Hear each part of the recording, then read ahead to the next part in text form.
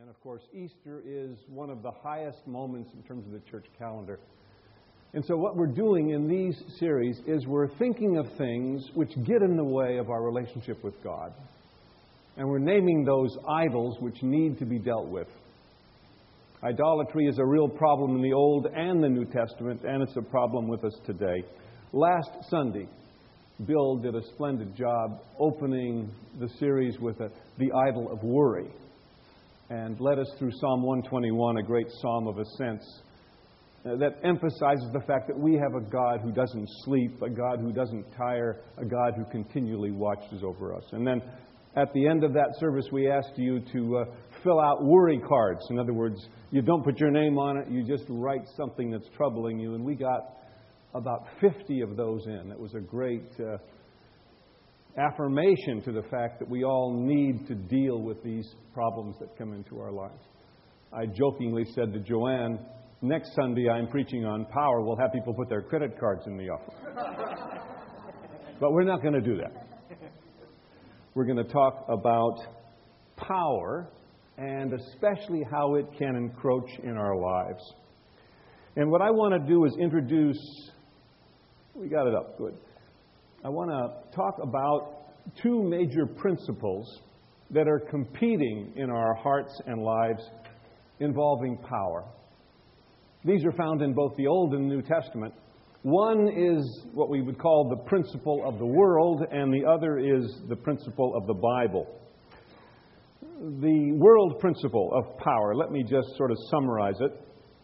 The accumulation of personal power is based on a combination of several factors, including natural talent, good health, a solid education, a strong work ethic, appearance, not only your physiognomy, but also the clothes you wear.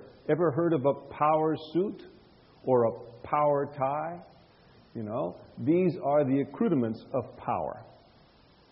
Very importantly, it's not only what you know, but who you know. When you're in that interview, having somebody on the inside who's pulling for you makes a great deal of difference in terms of you getting the job, the promotion, whatever it might be.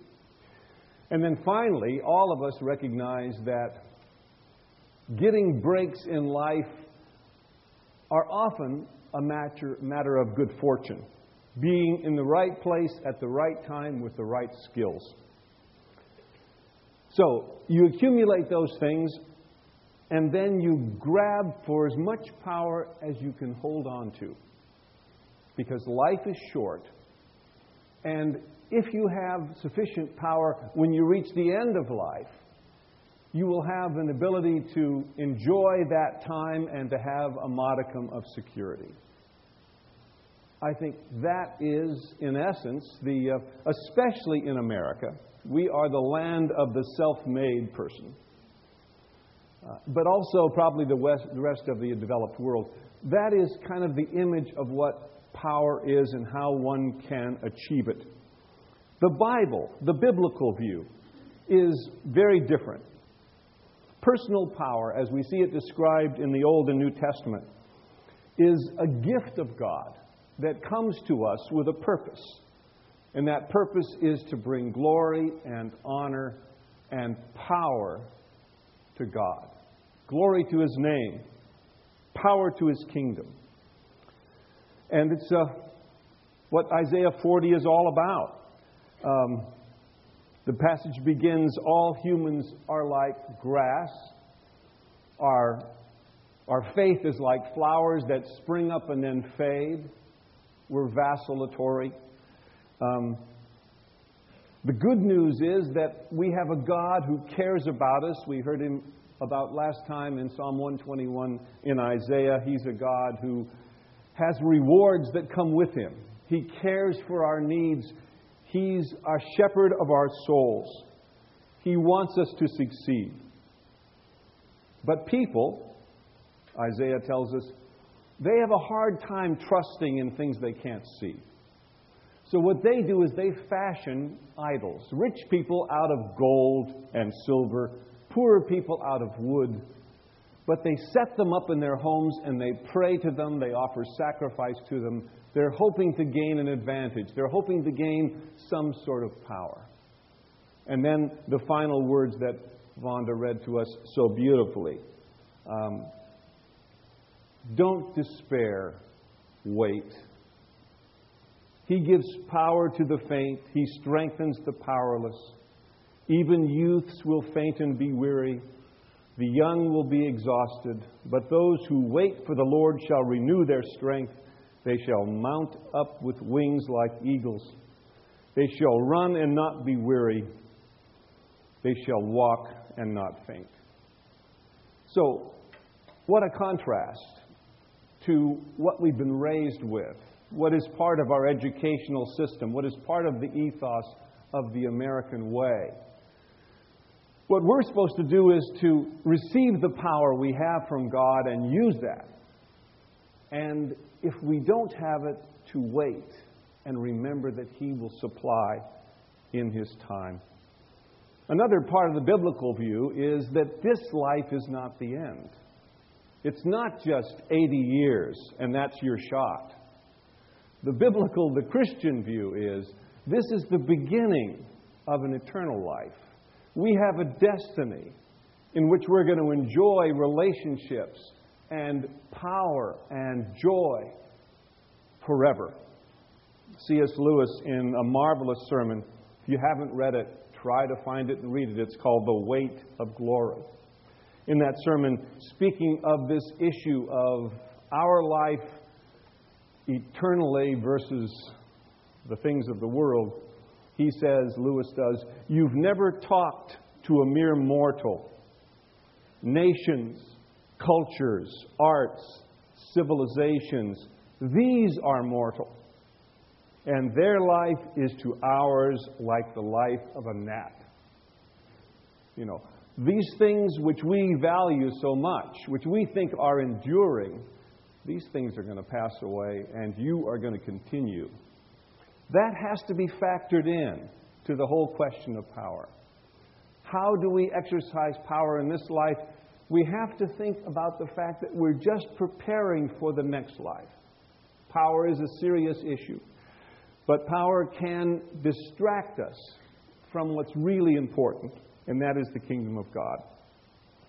So in this life, we're just beginning. Now, really, power itself is not the problem. Power is something that God uses and He gives to us, and there's nothing wrong with exercising power. I was listening actually on the way to work from the book of Esther, and I was struck by the fact that Esther is a woman who uses the power of her appearance to save her people from genocide. That's powerful. She is described in the text of Esther as beautiful in face and form.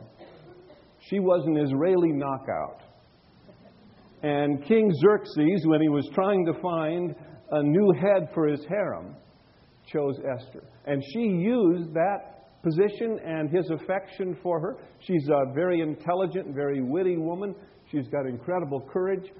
But the power lies in her beauty. Never denigrate what God has given to you. We have power and we should use it. The crucial thing, though, for Christians is to use it for the kingdom. To use it to bring glory and honor and power to God's kingdom. Another story I like really well is the story of a man named William Wilberforce. You might remember him from history. Early 19th century, late 18th century. He is a parliamentarian in England, devout evangelical Christian, and he is absolutely disgusted with the slave trade which England is profiting by. It's been estimated that in Wilberforce's life, 60% of the gross national product of Great Britain was based on slavery. They didn't have many slaves in England, but they transported them from Africa to the New World. And that was bringing a lot of money in. And Wilberforce felt it was against the kingdom of God. So almost single-handedly, one man, for 30 years, campaigns against the slave trade. And before he died, he saw his bill passed.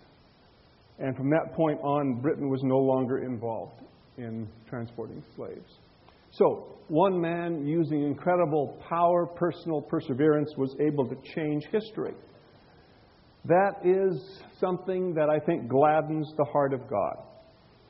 But you know, there is a seductive nature to power that is dangerous. And I think when we exercise power, we have to watch out for it. It's illustrated in many ways. But the more we use power, the more we depend upon it. And it's very easy for that which is a normal part of life to encroach upon our relationship with God and to begin to change us, to make us into something which is not really who we're meant to be. I think in modern literature, no one has captured this dynamic better than J.R.R. Tolkien in his famous series, Lord of the Rings. You might remember it starts with Bilbo and the Hobbit, and then it goes into a series of books which develop the story. You might remember in that story there's a character that's unforgettable, and his name is Gollum. Gollum is a former hobbit who's been corrupted by power. Oh, you can't see Gollum. He's hiding there up there. But Gollum is an amazing figure. And what he's representing, I think, is the corrupting nature of power in life. Gollum, living a normal life in the Shire, in Hobbiton, and getting along with his friends. He's a jolly fellow. He sits around and enjoys life with his large, hairy feet, as Tolkien describes them. And then one day, while swimming, he discovers a ring which is beautiful. And he takes that ring and admires it and begins to call it his precious. It is a symbol, I think, of power. I used to think, when I first read this at 13, that the ring in Tolkien's world was a symbol of atomic power. You know, and it's going to lead to corruption if you get it. But I think it's power in general, what Tolkien is going for. And I think I can prove that. Well, it's not only beautiful, but when you put it on, you become invisible. And Gollum begins to realize that now he can do whatever he wants, and no one is going to find out about it. That's the seductive nature of power. The more we increase it, the more we use it, the better we get at manipulating it, the better our chances of never getting caught. And down the cycle continues. This image that Tolkien uses is not unique to Tolkien. He borrows, and borrows well, from the ancient Greeks. You might remember that there was a character in ancient Greek literature named Gyges. Gyges, like Gollum, finds a ring and understands its power and begins to use it first to entertain himself, secondly to satisfy his lusts, thirdly, as the power increases and he realizes how much he can do, he kills the king and marries the king's wife. So this is not a new idea. This is an old idea. Plato and Herodotus understood it well. The Bible, though, speaks to it very, very clearly and gives us a wonderful counterpoint. With power, Gollum and Gyges think they can beat any rap. They can get out of any jam. You have the illusion, because you're powerful, to think that you'll never get caught. To think that you're cheating God, you're cheating morality, but actually you're cheating yourself. Eventually, it's going to catch up with you. Here's what happens to Gollum when he loses the ring. When a man named Bilbo Baggins, can you see that? You can barely see it, comes into the picture. And Bilbo Baggins, while in an underground chamber finds the ring and begins to have a transforming effect on his life. By the way, this fits in nicely with our sermon. If you know the story, do you remember what happens with the ring at the end? How salvation comes? I won't give it away because I don't want to deprive you of 1,400 pages or 12 hours on Netflix. But it's worth the time because it's a great illustration of the point we're trying to make. Now, let's transition to the Christ model. To put against this image of power and its corrupting force, Christ simply teaches his disciples not only with wonderful words, but also with his powerful examples. The way up is down. Jesus came to earth to lead us, to help us to know.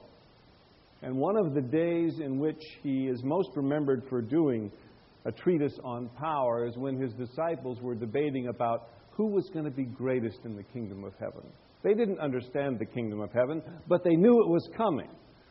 And they believed it was coming, and they all felt that they were pretty well qualified. And they wanted to know what their rank was going to be, what their power quotient in the kingdom of heaven.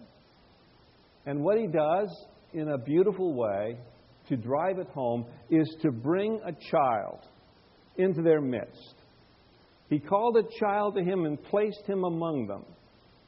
Example A. And he said, "Truly I tell you, unless you change and become like little children, you will never enter the kingdom of heaven. Therefore, whoever takes the lowly position of this child is the greatest in the kingdom of heaven. And whoever welcomes such a child in my name welcomes me." His message is the way up is down. You want to be great in the kingdom of heaven? You've got to enter it like a child. Here's a good riddle for Bilbo and Gollum. How is a child stronger than an adult? What can a child do better than any adult? And the mothers in the classroom will know, not classroom, mothers in church will know, and that is a child has a capacity to ultimately trust in that person who's loving them. That's hard for us to develop with God. That's where a child can show us. And that's what I think Christ was trying to get through to his disciples. To be great in the kingdom of God, you've got to be fully trusting in God's goodness and God's power. That's how you're going to be elevated. But the way up is down. You've got to give up things. You've got to surrender things in order to gain things. And that's the dynamic that is so hard to get in our minds. The way up is down. Paul in 2 Corinthians 12, listen to his words. He's speaking of an interview he had with Christ, the resurrected Christ. And he said to me, that is Christ saying to Paul, "My grace is sufficient for you, for power is perfected in weakness. That is why, for Christ's sake, I delight in weakness, in insults, in hardships, in persecutions, in difficulties. For when I am weak, then I am strong." How do we break the idol? How do we break the idol of power in our lives that draws us away from God? Let me give you some examples from everyday life that are more practical and that we can perhaps understand and take in. First of all, in the workplace and in the school. I know many of you are students. Most of you are working. It's absolutely critical in what we say and what we do that we maintain integrity and total honesty, even if it means a disadvantage for us. We've got to be people who mean what we say, who stand for the truth, who are open and honest and caring. Let me use an example from our family. I can do so because Lindsay is getting married soon and she doesn't come to our church anymore. She's marrying a minister and she goes to his church. So I can talk about her without problems. When Lindsay was in graduate school in Austria, she was in a very difficult class for her, a class called music theory. And all the people who were keyboard trained did really well in music theory, but the performers didn't do so well. They hadn't had as much training, and this was a real tough class to get through. The problem that she encountered, though, was when exams were given in music theory, the professors and the TAs left the room. And the culture of the school was you freely cheat off each other's paper. Now, she had been raised in California in good schools with good parents, and she didn't feel comfortable doing that. And so she wrote back and shared with us, I'm at a real disadvantage here. Not only do I don't cheat, but when I don't show my answers to others, they think I'm being snotty. So she's losing in two ways. But the important thing was that her integrity mattered. You take a stand for what you believe. You wait on the Lord. Another area for us that's very common, and that is exercise of power in the home with your children, with your brothers and sisters if they're still living with you. Once again, the way up is down. We need to walk and talk in fairness and honesty, caring for people's needs, being willing to admit when we've made a hasty judgment, being willing to ask for forgiveness if it's necessary. Martin Luther got into some hot water for a famous statement he made, which was, "Sin boldly." He wrote that in a letter to his cohort, to his close friend, a man named Philip Melanchthon. And people often misunderstand what he meant by it. He doesn't mean just go out and have a lot of fun, sin boldly. What he means is, if you're a person who's in authority, like a pastor in a church or a teacher in a class, especially in a seminary this would work, or a parent in a family, be willing to admit when you have sinned. Christ has paid for those sins. It does no good for us to pretend that we don't sin. So Luther says, sin boldly, Melanchthon. Let people realize how you've been forgiven. And that will help them understand the nature of sin and forgiveness, and it'll bind you together as a family. It's a great concept. Not being willing to share the fact that you have weaknesses doesn't help the process. Being open enough, being secure enough to tell your children, I messed up and I want you to forgive me. That's the way up in terms of power. With spouses, I think the word controlling comes to mind. One of the real sins of power that spouses make with their spouse is they try to control them. It's easy to control someone who loves you, isn't it? They know you, they love you, they care for you, so you can subtly manipulate to get what you need, to get what you want. But in the economy of God, the way up is down. We must be willing to give up that power we have to gain a greater power, a power that comes through the Holy Spirit. I think there's a simple test. You might remember from ethics class a man named Immanuel Kant. He was a great German philosopher. No real friend of evangelicals, but nevertheless, he gave us a good principle when it comes to ethics, and it's called the categorical imperative. It works like this. If you're facing an ethical problem, a choice, say to yourself, now, would I want the choice I'm going to make to become a universal law for everybody facing this choice for the rest of time? And if you can't say yes, don't do it. The categorical imperative. If you can't affirm that you would like your choice to become the universal approach, the universal rule for everybody facing this ethical choice, then don't do it. I think for us, a good imperative would be,